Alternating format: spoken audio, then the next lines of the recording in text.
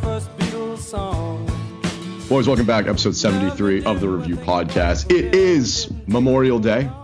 Happy Memorial Day to everybody. Thank you to all of our veterans and those who served and the families of. Big, exciting day in the United States. Big celebrated holiday. So we'll start off with that. Yeah, it's a long weekend. So, yeah. I hope everyone has a good long weekend. Or had, I guess I should say. Mine's been somewhat mediocre. Weather kind of sucks. Memorial Day is usually like it's Fagawi weekend. Oh my God. It's Chad Fest 2K21, and I couldn't be a part of it because the weather was horrible. So I don't know. I guess I'm just stuck here doing podcasts with you two and going to Bruins games with all of you. That's awful. Okay, my chopped liver. You're not chopped liver, Seth. Not at all. I'm just saying, like, if it's Fagawi or like podcast in my basement, Fagawi probably, right? I don't know what Fagawi is. I'm very lost here. I'm sorry. I don't know what you just said. He doesn't know what Fagawi is. We have to. I'm gonna pretend you didn't just say that to me. I don't know what to tell you. Look it up, please. Becky's are good. But yeah, shout out to all the Chadleys and Bradleys and Beckys who were down on Nantucket this weekend celebrating Fagawi. I'm sorry I couldn't be there. That's like I run shit down there at Fagawi, so I'm sorry I couldn't be there. But we do have a huge Bruins game tonight. We were in the building on Saturday night. Good game, great game. Fun atmosphere to be full capacity. It was kind of nuts to be in there for like the first period. I was like, I didn't even watch the game. I was just enamored with the crowd. Like, dude, I was having that same issue. I said it to my mom after the game. I was like, I think that was the least, like, of all of the games I've ever been to, I think I actually watched the game itself the least at that game. Yes. Because I was like, so busy looking around. I didn't watch the game. I was literally like looking around. I was like, I probably looked like a psychopath. I was like staring at everybody. I was like looking at the people next to me. I was like smiling. I was so happy that it was full capacity. And like, hey, we've been calling for it for a while on this podcast, and it happened, and it felt fucking great. So, yeah. I just find it really funny that, like, with the politics of Massachusetts, that Massachusetts ended up being the first full capacity hockey game in a year and a half. It was crazy. Like, we flipped a switch. Like, I went into a restaurant for the first time and didn't wear a mask. I threw all my masks away. Like, I don't have them anymore. So if I need to wear them, like, I don't have them. I don't know what to tell you, man. Well, you're still technically supposed to wear one in the garden, right? Yeah, but that was like the funniest, like, I said that to Brendan it was the funniest unwritten rule ever where it was like, no one wore one. Nobody wore one. They can't enforce it. Like, we were talking to the guy on our way in. Yeah. You weren't there. I keep talking to yes. Ferrullo was in New Hampshire this weekend. He's back now. But like we were talking to a guy on the way, and he was like, "What are they gonna do? Kick all 19,000 of us out? Like, kind of like play a numbers game here. If the majority of us aren't wearing them, then you can just play that game all night." And we didn't wear them. Right. No one's saying. Yeah, I mean, the thing with that too was like when it was lower capacity, the ushers would actually go up to people and say, "Hey, put on your mask." Like, some of them weren't doing it, but a lot of them were. It just kind of depended on where you were in the arena. But I didn't see, like, they every once in a while would show the message. And I think they showed it, like, maybe once or twice for the entire game, like on the Jumbotron saying, please wear your mask. But for the games before full capacity, you know how, like, the ushers walk down closer to the boards and then turn around and look at people when it's a TV timeout?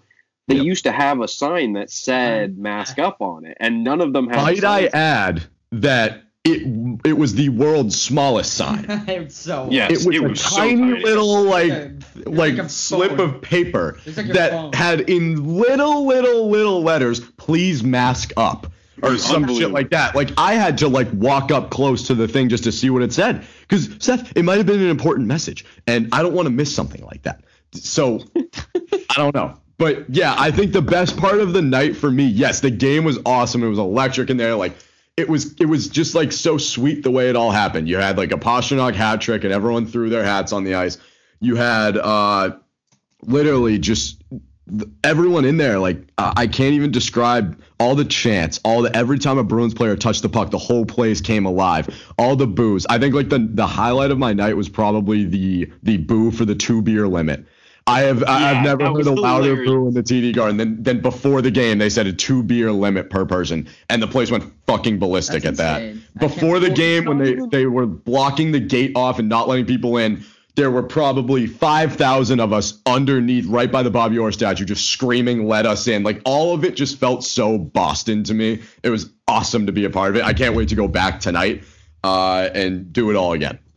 The funny thing with the 2-beer limit is that is a 2-beer limit per purchase. That's not a 2-beer limit for the game.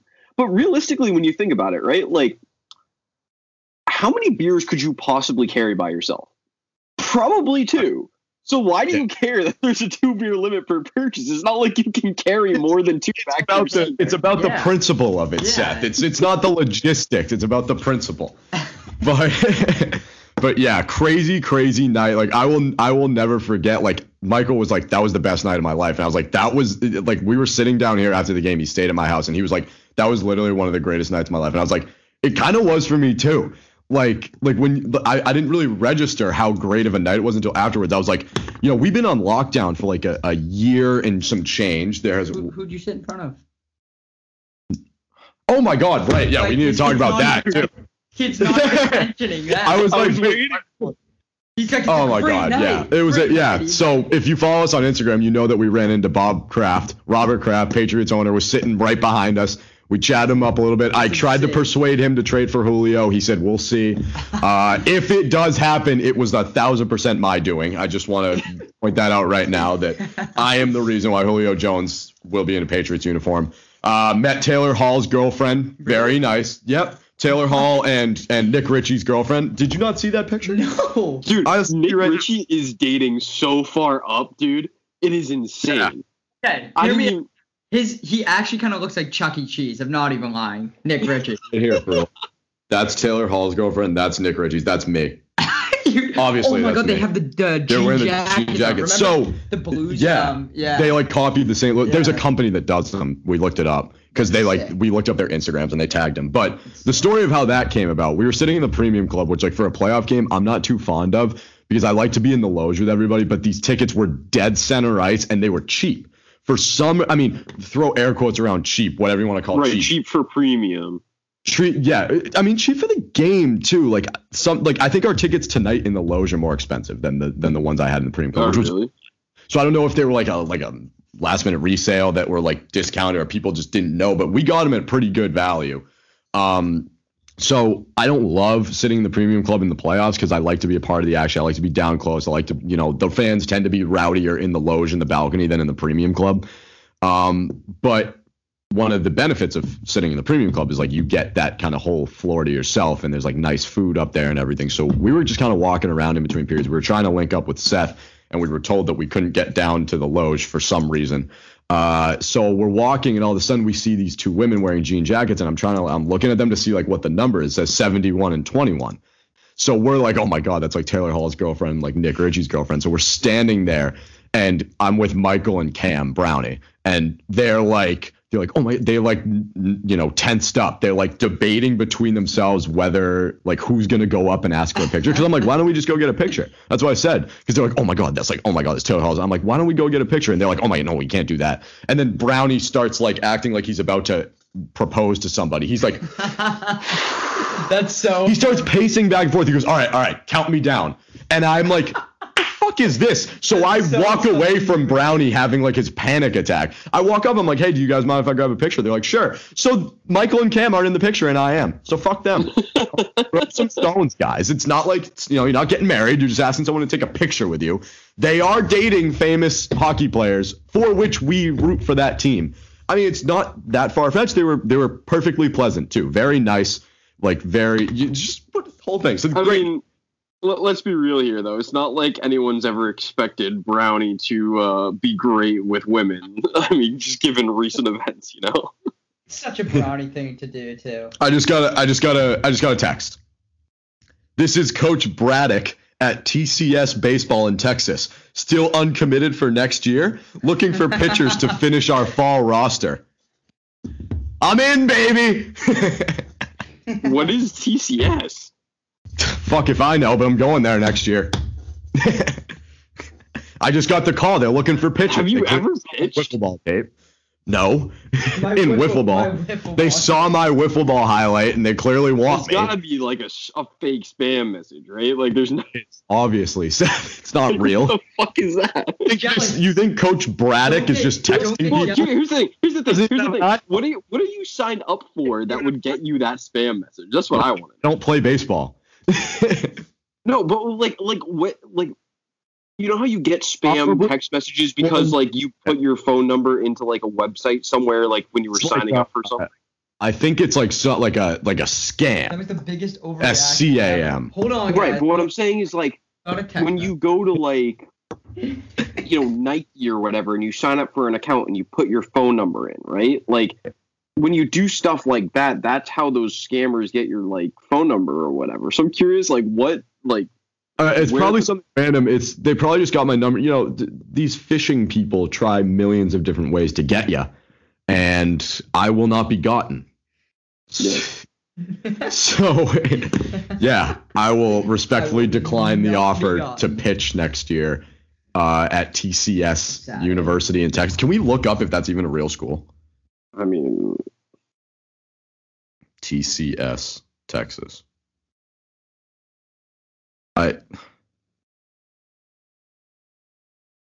Here it is. Postgrad Academy. Oh, it's not even a college. Wait, who went there? Nick Duran, Riley Ramsey, Cameron Williams, Taylor Broadway. So they don't have one MLB player. Who's Cameron Williams on the Angels, Seth? No idea. I've never heard of him. He's probably obviously not even that good. It's like a TCU. Everybody on their roster is from Texas. There's like one dude from Illinois, a random guy from Oregon, and then a few Californians sprinkled in. Telling me is they're looking for some Massachusetts kids. They have one dude that's 6'4". It's Jesus Christ. They have like two guys that are over 200 pounds. Come on, Seth. I need to know what my competition is for next year. There's a guy that's 5'11", 155. Holy crap. Dude, a 2-mile-an-hour wind probably blows that guy over. Okay. Dude, imagine someone... Cool. Imagine someone that's like my height, a little bit shorter, but then weighs 3/4 as much as I do. That's what that person is. I can't imagine a person like that. I'm sorry. That was too absolute twig. All right. Let's talk TD. While we're on the subject of TD Garden, I want to talk Bruins last. Let's talk TD Garden. Shit went down last night in the Garden. I mean, okay, so this is on a theme. There's like a million different ways to attack this whole Kyrie thing. You can. Okay, so a million different things happened. So aside from the water bottle incident, there was still shit that happened with Kyrie. So yeah, there's a whole lead up to it. Right. So that initially should be a red flag. Is like the water bottle incident wasn't even the footnote of the, like there were other things that happened that night with Kyrie. There are controversies. There's a million different ways to look at this. Well, I know that yes, this whole yes. I know what Seth's going to say already. I know I kind of can understand what side you're going to take. I don't know about Ferrullo, but why don't we just get into it?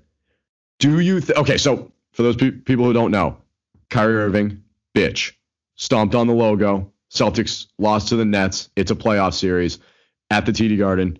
Kyrie has issues. And then he's leaving the court and a Celtics fan, throws a water ball at him and misses. Gets arrested, gets charged with felony battery and assault or whatever. Assault and battery and whatever. Yeah.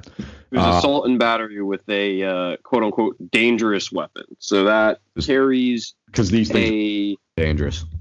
That carries a sentence of up to 10 years and or a fine of up to $5,000.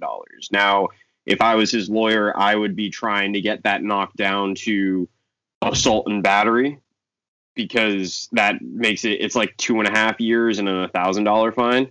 Yeah, and so that's bullshit. So here's the thing, right? The water bottle is empty, right? Because the Garden, when you get a bottle of water, they take the cap, right? So if that bottle was full, you would see water leaving the bottle. Yeah. So if you really are trying to say that he could have caused death or a serious injury with a water bottle, you're high. An empty plastic water bottle. That's insane. There's no way that that's a dangerous weapon. Now, the way the Massachusetts law is worded, technically, yes, that's assault and battery, because according to Massachusetts law, if you try to touch somebody, just touch. That's what it says. If you try to touch somebody, that is assault and battery. That's what that is. Like, it's literally, it's insane. I Googled it afterwards because, like, there's no way. He didn't even hit him. And I looked at it, I was like, oh my God, the law is worded in a way where that's actually, like, they can charge him with it. It's insane. Yeah. So, I think this whole thing is so bullshit. I'm sorry. I just think it's bullshit. I know that, okay. In hindsight, dumb decision by this guy, yes. Let's just put it out there now. He shouldn't have done this, but I've been around the block a few times. I've go to the TD Garden for almost every Bruins game. I don't watch the Celtics, but like I've been to Celtics games before. But I know the Boston sports crowd. I've seen firsthand shit get thrown on the ice, shit get thrown on the court, fights break out in the stands, you know, crazy insults hurled at these players. I've seen this all happen. I think it's so ticky-tack to like charge this guy with assault and battery that could a felony charge that could be worth up to 10 years for throwing an empty water bottle at a basketball player at a playoff game and missing. Like, I think we're having a different conversation if he throws a full water bottle at Kyrie and it hits Kyrie in the head and Kyrie gets injured. That's a different conversation. He threw an empty water bottle and missed. Yeah. Yeah, it's... and we're talking about up to 10 years for that? Like, I've seen a lot worse happen in that building. I've seen a lot worse. Yeah, I think you can say, too. You've been in the building for stuff like that at playoff games for the Bruins when stuff gets thrown on the ice. Like, I mean, it happens all the time. And it's like, I can guarantee you this wasn't the first incident that has happened at a basketball game in the postseason, you know, like something this. I mean, here's the thing with it, right? There's top tier news. But like, even last night, like, there was some lady on ESPN commenting how, you know, and it, like, I get it. It can be seen as like disrespectful and stuff. But, like, the fact that these people are coming out and saying that this could have hurt him, this would have... Well, the reason why it's such a big deal is because it's Kyrie and because he's making it a big fucking deal. I think it shows... Well, so here's the thing, though, right? There's the NBA is. There's about 500 different things leading up to this that are making it a bigger deal than it normally would be. So, first off, just to go with the law thing, like, I think it'll go away, but... the reason why the law is worded that way is like, say you tried to shoot a bullet at someone and you missed, like that's why they have to have the part in it where it's like you tried to. Just call that attempted murder and you know, call it the day. But then, so in the NBA, there have already been multiple instances of fans, you know, acting out. So we had popcorn got dumped on Russell Westbrook at the 76ers game. And then you had a Knicks fan spit on Trae Young in that series. And then it came out today, actually, but hasn't been talked about. Someone threw a beer at Emmanuel Quickley, who's a rookie on the Knicks, at MSG. So someone at his home arena threw a beer at him. And so... it's kind of just been this huge culmination. But then there's a lot of things with the Kyrie situation specifically that have led up to this. So first off, before a single game had even been played at the Garden, Kyrie is making an unprompted comment. You know, I shouldn't say unprompted, but because someone asked him about the instances of the fan spitting and the popcorn, right? And his response was, well, you know, they've got this whole racist history in Boston, so hopefully they don't do anything. And everyone was like, look, he is correct that there is a history of certain racist actions being taken in Boston, right? Because there are instances of like Sox fans hurling the N-word at guys like that. That's something that's happened. But there's nothing in the past couple of years or anything that's happened directly to Kyrie Irving that would suggest that he had any reason to say, man, I hope those racist Boston fans don't do anything. Like, it was completely out of context and unnecessary, right? And Jaylen Brown, who might have been one of the, like, you could say he was the most outspoken NBA player in terms of supporting the Black Lives Matter movement over the summer, right? And he came out and was like, dude, why are you making this a race thing? He was like, Jaylen Brown was literally like, look, Kyrie, has a point that, sure, there is a history there. And, he gave his whole, it's important to talk about these issues. But then he was like, I have no idea why he's bringing up race right now. Like, it doesn't make any sense, right? So Kyrie already called Boston fans racist before he had even done it. He was like, you guys are guilty and you suck. And Boston fans were like, what? Like, we didn't do anything. Wait, like, what are you talking about here?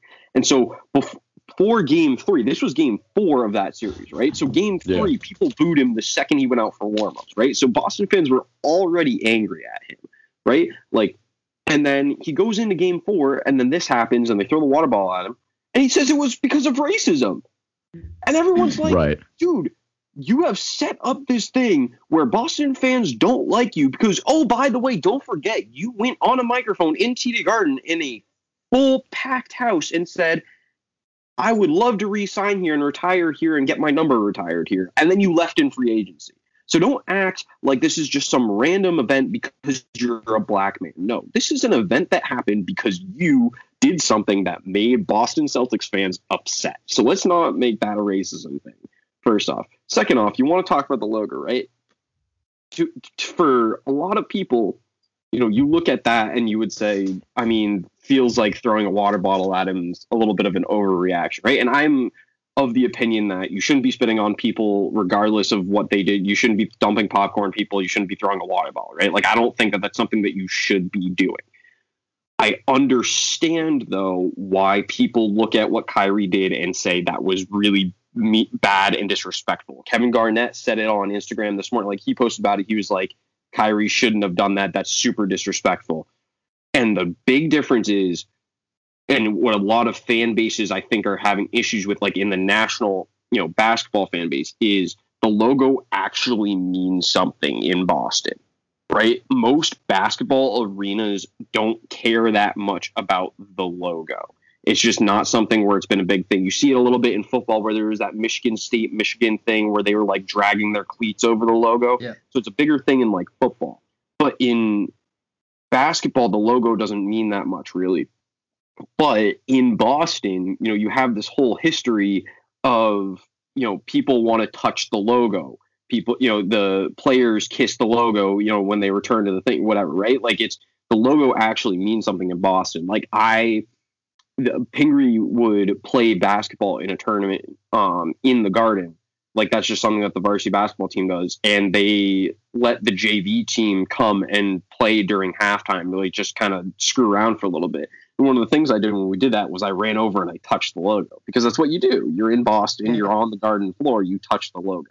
So I completely understand why people were up in arms about him stomping and scraping his foot on the logo. Because it felt like there was no reason for that, dude. People booed you because you said you wanted to stay and re-sign and have your number retired there, and then you just left, right? And I don't know, because of COVID, I don't know that the Nets, and because of his injury last year, I don't know that he's ever returned to the Garden to play before this series. He might have had like one game this year. He might have played at the Garden this year, but I don't know if it was in front of fans. And so it's like, that's a whole other level to it, right? Like, this is the first time that Boston fans can share, like, oh, we really do not like you, dude. Like, we want to boo you. And especially in a full building too, Seth, like you were saying, like, this wasn't just like, 25% capacity. I don't know. I've tried to stay away from this whole situation. I'll speak on my, thoughts on the NBA playoffs, in my opinion. I don't even know why people, I get it. You have these huge NBA fans and stuff and people who watch it. But I can't watch that stuff because it's like I could bet my parents' mortgage on the Nets knowing that they're going to win this series. Like, I could have told you if you matched it up, like the NBA wants, they want James Harden and Kevin Durant and Kyrie Irving to go as far as they possibly can, and I've seen it like all over, social media over the past few months. Like you look and I even talked to my cousin about it the other day. He was like, you can predict like basically almost all of this NBA stuff, maybe except for like one or two series, like the Knicks Hawks series, like you may not be able to predict, but that neither of those teams are probably going to make it to the NBA finals. Like, like you can say that. Whereas in hockey, and I've talked about this with him, in hockey, it's anyone's series, anyone's game. Like any team can win on any given night. And it's, I think there's like, I'm not saying the NBA is like fixed to a point where they're going to call every foul on the Celtics so that the Nets can win. But I think to a point, there's some of that where it's like, some of these people just believe that it's like, like the Nets are so good that like, they're going to beat the Celtics. And of course, like they have 3 superstars on their team. But at the same, and even more, I mean, if you count, Blake Griffin, like all of these guys, right? Well, the big thing too with the NBA compared to hockey is with hockey, you have 18 guys on your roster, right? Yeah. Like you have to, all 18 of those skaters are going to make an effect. So sure, if you had 3 of the top 10 hockey players, you're going to be a really good team, but it's a lot harder for those 3 guys to make as significant of an impact. You look at basketball, most teams only run an 8-man rotation, right? Every once in a while you see one that'll run a 9-man rotation, but you have 3 guys who accounted for over 100 points in a single game. It's just individual players have a much more significant impact on an NBA game than they do on an NHL game. Yeah, and like I said too, it's just from my opinion, it's hard to watch that stuff because they make it like the whole headline and everything after the game is, Kevin Durant had 35 points and James Harden had 32 points. And these guys, I mean, you can't tell me that these guys are on the phone with each other, like talking like, let's go to this city. Like, I mean, look at the Nets like 3 years ago. They were awful. They were actually awful. They couldn't even make the playoffs. They were bottom of the league. And now you have all these guys calling they want to make these teams into super teams. It's the same with LeBron going from, the Cavs to the Lakers, like all of this, and from the Heat, Well, the bigger one was with him going from Cleveland to Miami, right? Because when he did that, that was a specific instance where he and Chris Bosh and Dwayne Wade were all like, well, we know we want to play together. We just have to figure out where the numbers work out best. And what's funny, even with the Nets, right? Like, they sucked 3 years ago, and now all of a sudden they're on top, right? They had to give out a promo for 50% off their tickets for the playoffs because they weren't getting people to buy tickets to go see because people still didn't care, even though they had 3 of the best basketball players in the world on their team. Yeah. For me, it's so frustrating to watch. And that's why, like I said, out of this whole Kyrie incident, I've kind of just stayed away from it because I could have told you, like, right when the series, came up, like I could tell you right away that the Nets were going to win. Sure. Did I think they were going to sweep the Celtics? No, I knew they weren't going to sweep them. I had a feeling the Celtics would win a game or two, but it's almost like and it happens every year. It's every year. I mean, think about the NBA finals, like when they were like, the Warriors and the Cavs go to the finals again for like the 3rd year in a row or whatever. Like it like I don't get how people watch that and it's like exciting. Like it's probably the most boring, there were people arguing about it on social media the other day, just saying stuff like that. And I'm like, how do people like watch this stuff when like the NFL playoffs are 10 times better than that. In my opinion, the NHL playoffs, I mean, you can have so many people that will argue that hockey's boring, which it's just completely not if you get into it and if you understand it and you watch it. As we know when we go to the games, the crowds are crazy. But it just speaking from my perspective, the whole situation's frustrating.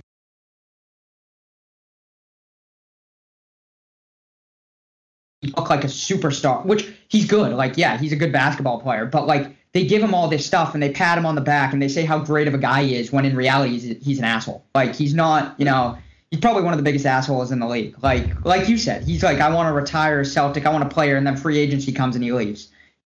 He's toxic in the locker room. He's not this like guy that like everyone should be preaching and like praising. He's not like a god. Like, sure, he's got good handles in basketball, but like he's an asshole. And that's why, like I said, I've tried to stay out of this whole thing because it's been everywhere. Like it's literally everywhere over social media. If with the Celtics and everything. And yeah, it's frustrating, but I don't know. It just that's what frustrates me.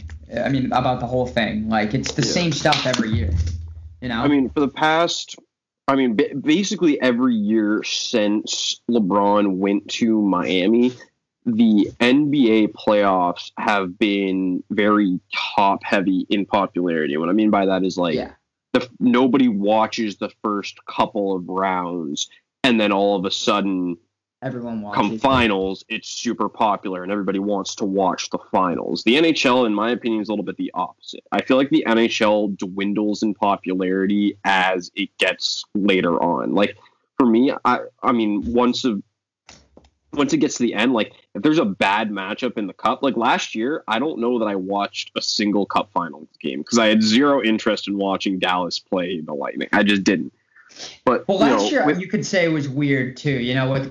Last year it was so hard to get into it because there was like a team would score and it would be like silent in the arena. Like exactly. When you watch that stuff, like when the Bruins went to the Stanley Cup final 2 years ago when we were there, like it was cool. But even when you were watching the away games on like TV and stuff, like of course we're Bruins fans and stuff, but the atmosphere was just better and you were more into like watching it because the fans, even the year before the Bruins went to the final, I was all over that Capitals, Vegas series. I was watching the whole thing because it's exciting to watch. And last year it was hard to get into, but like you were saying, it's just, I agree with you. The popularity of it as it goes down the line, it gets much more, so many more people. It's almost like the Super Bowl. Like you think about, the first few rounds of the playoffs, like there's so many people that watch it, but you think about that compared to the Super Bowl, like there's people that specifically just have a party every year to go and watch the Super Bowl. Right, like, no matter exactly. Like people who, it doesn't matter. They like won't watch a single game leading up to the Super Bowl. They'll just watch the Super Bowl. Whereas with the NHL, I think people are a lot more interested in finding out who gets there. Yeah. Whereas the NBA and the NFL, it's, all right, who's going to win this thing once we actually get there? Yeah. I'll interject here. I realize that I haven't spoken in like 10 minutes, probably the longest. I know, it's been a while. I was looking at you. I was like, it's been 20 minutes since you last talked. I think that might be the longest I've ever gone on a TBR podcast without speaking. That was a while. Sorry, I was preoccupied in my phone. But I will say this about the NBA. I think there's a reason for the kind of, issue that you guys are bringing up with just like trying to compare the playoffs across the different leagues. The NBA just doesn't seem like it has that juice.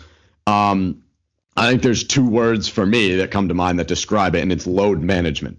I think that these NBA players are soft as shit. I really do, and I'm not afraid to go at any of them. I don't see a single NBA player where I have respect towards their work ethic and towards their compassion for the game and for their team. I really don't. I think they're fucking soft, and I think that they show it, and they love to show it on social media. They love it. That's the NBA player's favorite tool is Twitter. They love to go on Twitter. They love to speak their mind. That's great, whatever. I think that people forget that at the end of the day, these are professional athletes. This is their job. So I'm going to use this example. This happened today. Naomi Osaka, tennis player, French Open. She refused to speak to the media after a match and got fined for refusing to speak to the media and then dropped out of the tournament. Right. That was a little bit more of an issue of her. I mean, I don't really like her anyway, but that she has like depression issues and anxiety issues. Like she wasn't doing that to be like a. No. That's fine. There's no excuse for that. Like that's a serious issue, but there's no excuse for you not doing your job. So I hear people saying like, oh, like good for her, whatever. No, fucking, this is your fucking job. Go and do your job. When you sign up to play in the French Open, when you qualify for the French Open, you are contractually obligated to do press conferences, whether that's before or after a match. So I see a bunch of people on Twitter like backing her, like yes, support, like, oh, the French Open is like horrible for fining her. Why? because they put on this tournament for her and give her housing and give her, all this and give her beautiful playing conditions, and she's a top seed in the tournament and like media coverage, and she doesn't want to go to their press conferences, which she's contractually obligated to do. So they fine her for not doing that. They're so terrible when she's screwing over the tournament experience for, the media. That's like, think about all the people media-wise, tournament-wise, that are sacrificing things to be there, and she just doesn't want to show up to do. Well, I'm sorry, she apologized. It's not that pressing. Like the statement that she made, she apologized for not showing up and stuff, and that's part of the reason why she dropped out. Yes, it's also, really not that tiring to do a press conference. I'm sorry, but it's not. Here's my thing with it is, like you said, you know what you signed up for, right? Like, I don't want to hear you complain about having social anxiety when you purposefully picked a sport forget a sport. You picked sports as your profession. You decided as a young child that you wanted to go on these huge stages in front of millions of people watching on television and thousands of people watching you in person and put on a show, right? And like, you chose this line of work. You could have gone to school and studied and become a pencil pusher somewhere, and you decided to become an athlete to do this on TV. Like, that's what you decided to do with your life. You knew and you know what comes with the territory too. It's not like, it's not like she grew up in the 70s, right? Like, she grew up in the Serena era. And like Brendan said, getting to the NBA too, going off of this kind of goes back with the point of like everyone arguing like, oh, the NBA playoff, people saying the NBA playoffs are so much better than the NHL playoffs, and like I get it, they each have their differences and stuff, but like Brendan was saying about the players being soft, I mean, I'm not afraid to say it either, but like, come on, like, what was it, 2 nights ago, like Anthony Davis leaves the game because he has a pulled groin. I guarantee you, like, think about the past playoffs that like the Bruins have gone through in 2011. Dude, Bergeron was a punctured lung. He had like a separated shoulder. And Seth, this isn't like those injuries. Like, okay, like it's. I've had the lowest grade separated shoulder before, and I had to miss 2 games for hockey because it hurt to get hit into the boards. Like, those are not fun to play with, and it just shows how tough these guys are. But then they're saying the NBA is like more fun to watch, like, it's just like not. When someone pulls their groin, they give so much sympathy to him. They're like, oh, not even a pulled groin. Literally, LeBron the other night, didn't he get like tapped in the face and like made a big deal? It's like get the ambulance out. He got knocked. Well, so he got actually poked in the eye. Oh, like slapped in the face, poked in the eye, which really doesn't feel good, like, at all. Like, those. I don't. Yeah, but I don't care. Like, it's like stubbing your toe. Yeah, it doesn't feel good and it hurts, but man, the fuck up, dude. Honestly, I'd like what you just said. Patrice Bergeron played with a fucking punctured lung for the whole playoffs. Gregory Campbell broke his leg and like finished a minute 45 shift. I won't even consider hearing thoughts on that shift too. He got hit in the leg with a shot, and to me, the moment that Kobe Bryant retired from the NBA, there were no more NBA players that you could look at and say, that's a guy who would fight through injury and grind it out. And, you can look at him and say, like, that guy has that, that level of like want to, right? Like, right. And you're seeing it, like, I just got an ESPN notification saying that Kemba Walker and Robert Williams are doubtful for Game 5. Kemba Walker is dealing with a knee injury. He's been dealing with it all year. You guys are down 3-1. You're telling me you can't battle through your injury for one game at the end of the season? Like, I mean, that's just the issue with me for the NBA. Like, time and time again, like, I think there was a time where the NBA was very fun to watch and like it had that intensity. But I feel like these players are just treated like, I think they just lose perspective of like what's actually important here. Like it's kind of the issue that I've had with Tuukka Rask in the past, where it's like he just doesn't look like he wants to be there. These NBA players are collecting these checks and they're getting these shoe deals and their faces are in every commercial. They're on cereal boxes. Well, I guess cereal boxes don't really. Yeah, they do the cereal boxes still. They're on social media. They're on TikTok. They're on Twitter. They're on everything. They're everywhere, and they can't man up to just like play a game. That's my issue with it, is like, it's always an excuse that they fall back on, like look at Kyrie right now. or anybody. I mean, the Kyrie thing is just like a constant example, but like a player, I feel like NBA players just fall back on the excuse of like, well, like the biggest line that they use, we're humans too. I fucking hate that. I hate that we're humans too. Yeah, like we know that you're human, but your job, like someone today when I was talking about the Osaka thing said like, because I said like, well, people were trying to back her up and I was like, this is her job. She's supposed to be at these press conferences. She doesn't go. You have to expect that there are going to be repercussions and she has to accept responsibility for not doing that, which I'll give her credit for. She did accept responsibility. But I was more attacking the people that were saying like, F the British or the French Open rather for fining her and for like, like squeezing her out of the tournament. That like I don't subscribe to that because it's their job. So someone said to me today, well, like, whoever said that her job was just like yours and mine? I go, I never said that our jobs were similar, but the principle is still the same. Yeah, I understand that her job is on a heightened level. And Seth, she gets fucking paid for it too. So do these NBA players. Like when I say that like it's their job, people are like, they're in the NBA. It's like, yeah, they're also getting paid millions of dollars to be in the NBA. My job, I don't get paid millions of dollars at, and I still fucking show up. Like they need to show up. You get paid billions in some cases for these players. If you are a notable NBA player doing like millions of endorsement deals and like all this and getting bonuses and all that, like do your job. I hate the we're humans too. It's like, okay, you're human, but you're also getting paid millions of dollars a year to play basketball. Do it. It goes to the fact, Seth, and I'll kind of comment on this. I mean, we've seen comparisons of this in the past, but it goes back to like, I mean, I saw a thing on social media not too long ago about how in like a press conference after the game during like the NBA playoffs, like they had LeBron speak and he said like the word like we. I know me and Brendan have talked about this like 25 times or 27 times, whatever it was. And then they talked about how, and he never said he said I. He said I, not we. That's my bad. Yeah. But then like in a hockey press conference, they had someone speaking and they never said we once. They never said I once. It was all a team, thing. Yeah. And it goes back to that, how like LeBron a few years ago, or I don't even remember how long ago it was, in a press conference after a practice or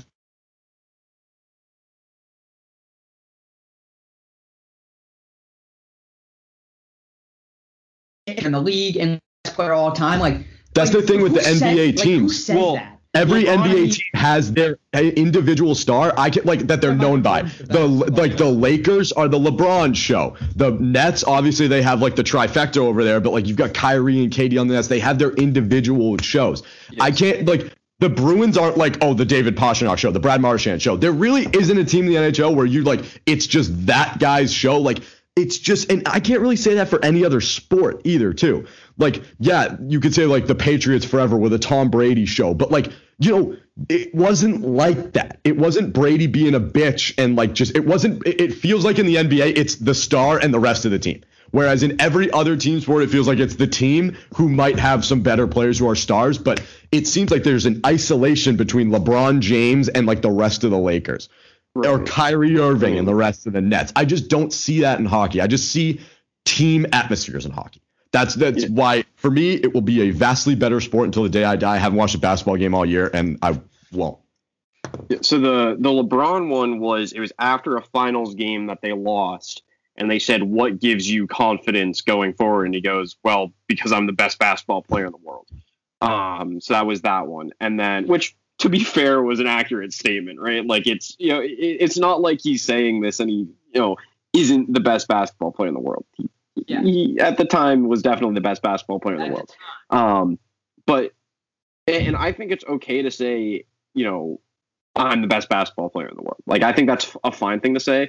What rubbed me a little bit the wrong way is he did a documentary with ESPN that is on ESPN Plus about him and his upcoming and his career and stuff and all the whole storyline, right?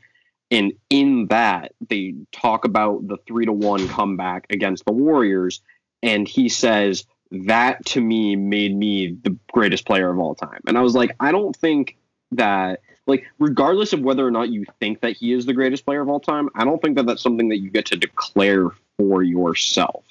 Like, Michael Jordan has never declared himself. Like, Michael Jordan, on more than one occasion, declared himself as the greatest basketball player in the world at the time, right? Like, that is, like, we can't sit here and pretend like he never said, right? Yeah. And so, like, that's why I also don't take issue with LeBron saying that he was the best basketball player in the world. But we have never heard Michael Jordan say, I am the GOAT. No, Michael Jordan. Did you watch The Last Dance? Well, I don't know that he ever said it specifically in that. I mean, it's certainly implied, and you know that he tried to do it. But I take issue with people saying that that they themselves are the greatest of all time. I don't take issue with someone saying, like, if Mike Trout came out tomorrow in a press conference and was talking with people and he was like, yeah, I'm the best baseball player in the world. I'd be like, yeah, talk your stuff, man. Like, you are the best baseball player in the world. Like, it's fine for you to say that. Yeah. I can't stand. I mean, no, and everyone knows that this podcast is so anti-LeBron and like, I give LeBron credit. Well, your half of the podcast is anti-LeBron. I take issue with some of the things LeBron does, but I'm mostly. This podcast is anti-LeBron. Yes.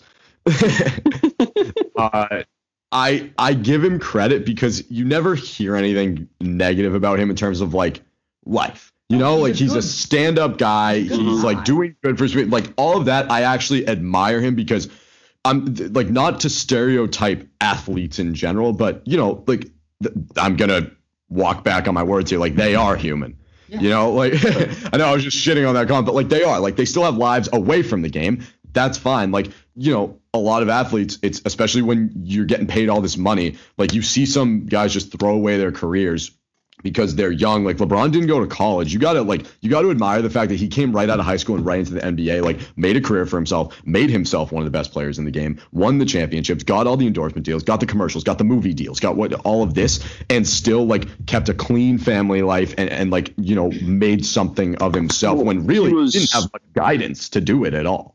Right. I mean, growing up without a father is one thing too, but he, what was big for him was he had this support group of his friends straight from high school that he kept with him throughout. So all of his business partners are guys that he grew up with, essentially, and were extremely close friends with him. And so he was super smart with his money. But to me, the big thing with LeBron and why he deserves a lot of credit is, Kobe obviously had his off the court issues, right? With his whole sexual assault case, right? Yeah. So, LeBron gets an edge up on that. And then Michael Jordan was famous for being just an awful teammate, just like berating dudes and and he had his off the court issues too. Right, with the gambling or whatever, right? But like the flu game. And it was a what did they call it? They called it food poisoning in the documentary. Yeah, bullshit. Hangover. Yeah, probably. But LeBron has made himself into someone who, like, everyone who plays with LeBron, like, guys who play with Michael Jordan say we appreciate him as a teammate after the fact. Once they got older, they were like, yeah, that guy was awesome. He was pushing us to win. Guys who play with LeBron love him as a teammate while they're playing with him and love him as a teammate after they were playing with him. And that's something where I think that he really deserves credit for, because he's been able to, obviously we don't think of him as being, this crazy killer on the basketball court, but hey, he's won championships and he's done it without rubbing his teammates the wrong way. Yeah. I agree. And so, like, I give LeBron the credit on that front, but I also think that people change with notoriety and with money and with success. And I think his on the court persona, I'm very anti, and I've made it known on this podcast before, and I'm making it known now. That being said, I don't want to talk about the NBA anymore. That's fair. We are. This is the most basketball talk this podcast has ever had. Yeah, we've never talked about the NBA. We are literally a couple hours away from Game 2 and Game 7. We're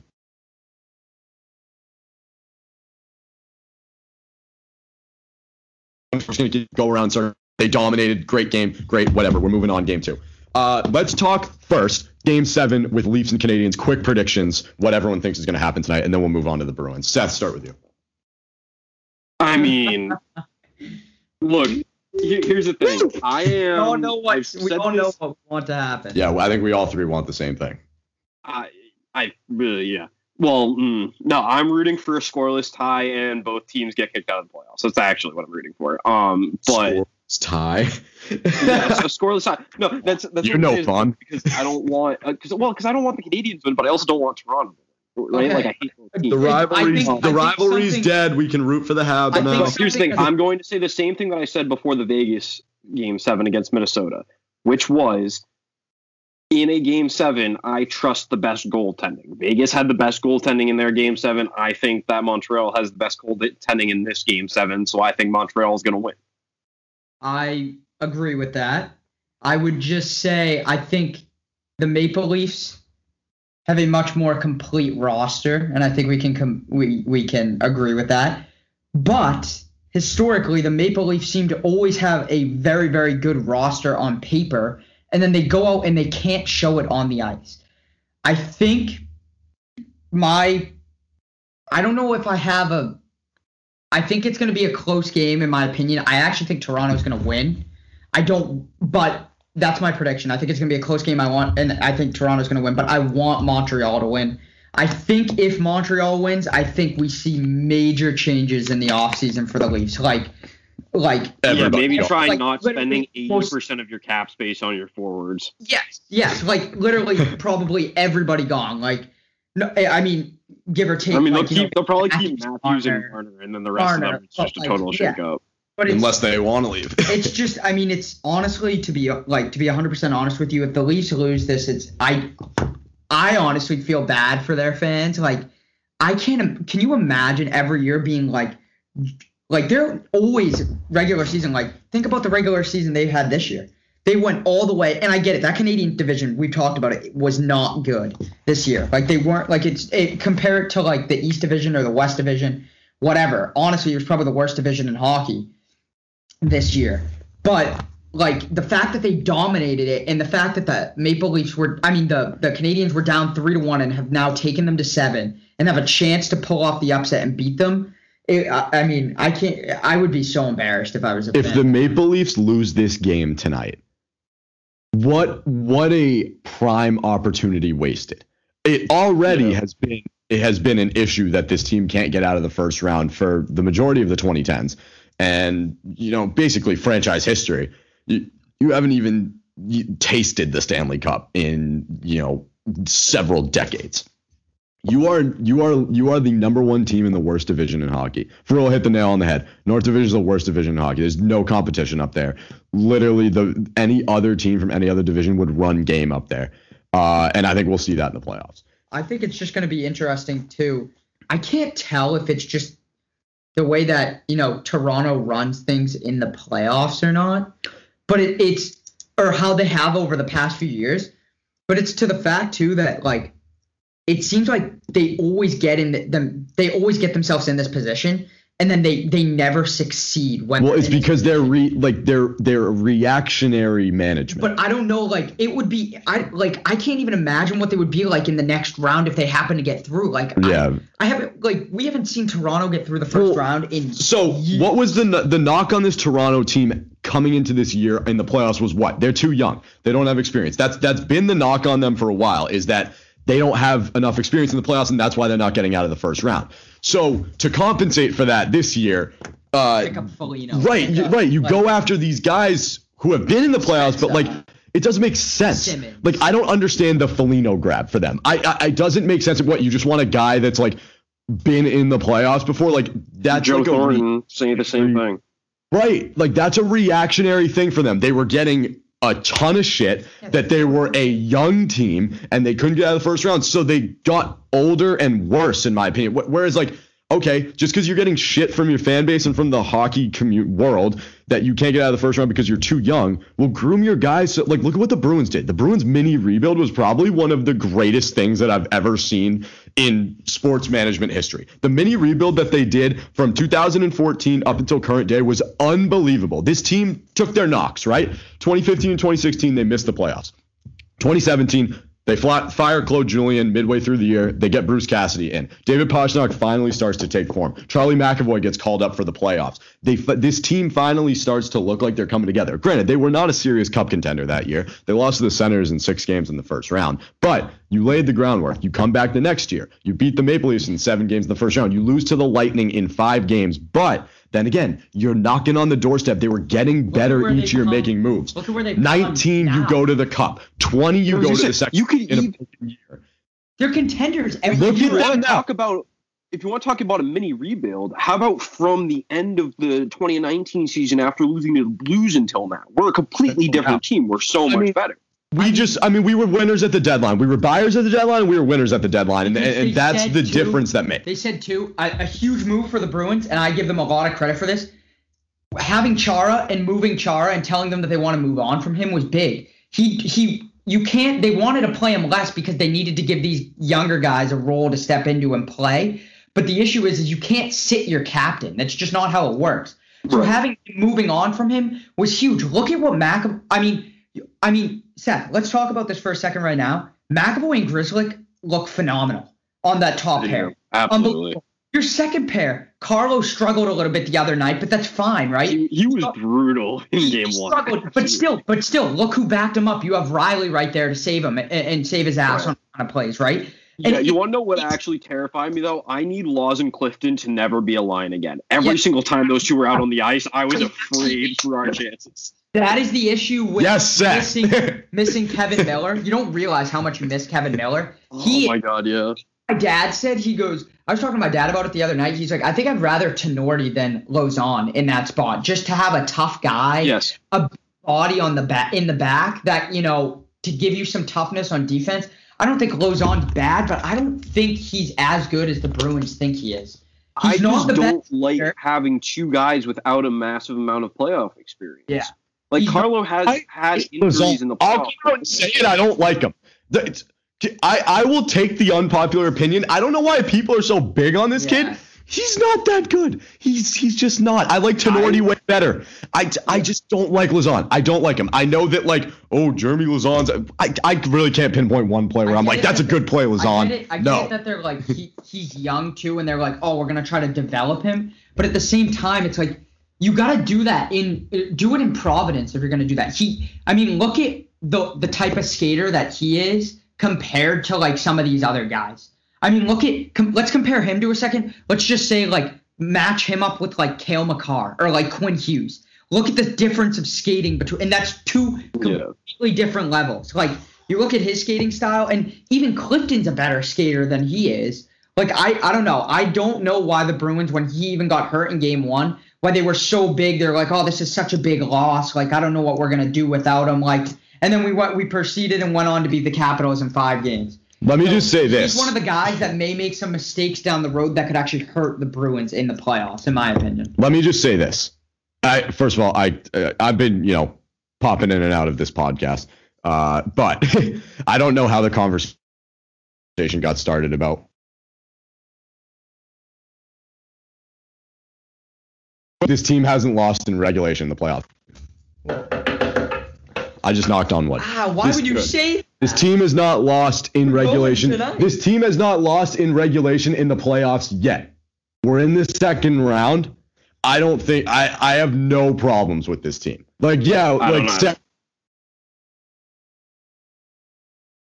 little bullshit. The team hasn't lost since we did that podcast. So, to be honest with you, I have no issues with this fucking team. No issues at all. I think they're going to win the Stanley fucking Cup. Oh, okay, all right. I can't say I think they're going to win the Stanley Cup.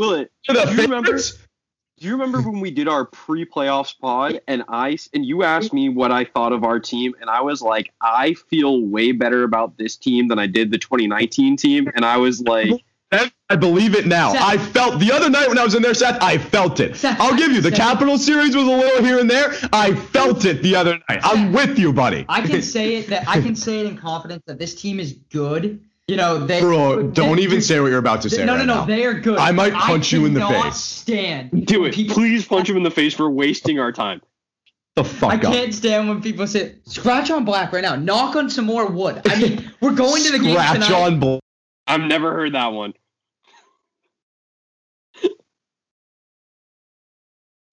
Scratch on back. No, stop. You can't say that they're going to win the Stanley Cup. Yes, I can. Well, now they're not going to win the Stanley Cup.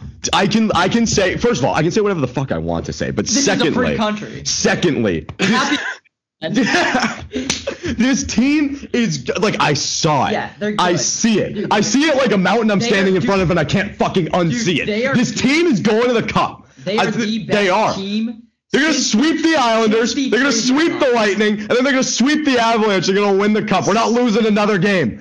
I won't lie. The Lightning do scare me. Cup final. Since the trade deadline, they actually have been the best team. I would say close. Oh, but you can't say that. To Colorado, I hate when people say that the Bruins are good. Oh, my God.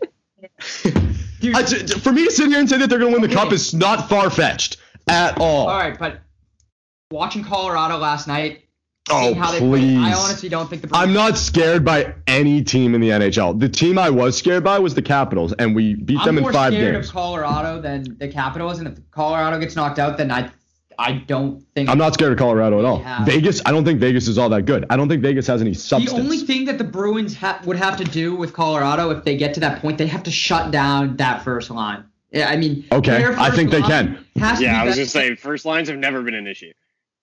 What do you mean? Did you just say that our first line has to be better than McKinnon's line? Yes. I think our second line is better than McKinnon's line. We play the first line in hockey. I agree. Shit out of here. I agree. We have the greatest first line in NHL history. We're just talking about this. All right, Seth. Let's say it's Stanley Cup final, right? I'm gonna. Lojan and Clifton are out on the ice against McKinnon. Yeah, but they wouldn't be. They wouldn't be. They wouldn't be because Cassidy. I was thinking about this during game 1. I think that coaching a hockey team is the most difficult job in sports, just because of how fast you have to get guys in and out, and especially with injuries, you have to know what guys you're slotting together with who, and you have to get your matchups right. Like, I think that's the big thing with Cassidy. He does a great job of making sure that we have the right defensemen and the right forwards out at the right times. That's why he is the best coach in the NHL. Cassidy is honestly the best coach in the NHL. There's no doubt about it in my mind. Like, the way he's come in and he's run this team consistently for 5 years. He's been coach for 5 years, right? Yeah. I mean, consistently he comes in and every year it's the same thing. They're contenders. You know, when he first started, yes, but he started to rebuild a little bit. I mean, there's no doubt in my mind that the Bruins' first line is the best line in hockey. But it just sounded like there was doubt in your mind. What I'm saying is after seeing what that Colorado line has done, McKinnon. I said this last year. I thought McKinnon was the best player in the National Hockey League last year. This year, it's kind of changed my mind a little bit with McDavid going absolutely nuts. But in my opinion, he is the best player left in the playoffs now with McDavid out. We're talking about Colorado. The Bruins got to get that far first. First off, we have to worry about tonight the Islanders. The fuck out of here with that, bro. All right, we have to actually go to the game. But just quick score predictions from everyone because I'm not posting on the Instagram. So, Seth, score prediction. I don't think we score as many goals as we did the other day, but I think that we win regulation again. So I'm going to say Bruins 3-1. Bruins 3-2 in overtime. 3-2 in overtime. Overtime. Okay. I think we're going. I'm going to say. I think it's going to be close. I mean, the other night was actually a pretty close game until the third. Until the third period, and they opened it up. Yeah. I think the Bruins actually dominated all night the other night. They did. It's just 2 tough goals that you really can't do anything about. You really can't. Especially on the power play with 4 bodies in front of you in multiple redirections. He was talking about it with Tuukka earlier, Seth. Mark my words tonight. Watch if the Islanders score and they show any replays. Watch how deep Tuukka is in his net. He never you watch all these other NHL goalies, they get out to the top of their crease and they challenge. I wouldn't put that on Tuukka though. That shot was so good. Here's the thing. There's nothing you can do about even if you are, up in the front of your crease, right, and playing super aggressive to cut down the angle.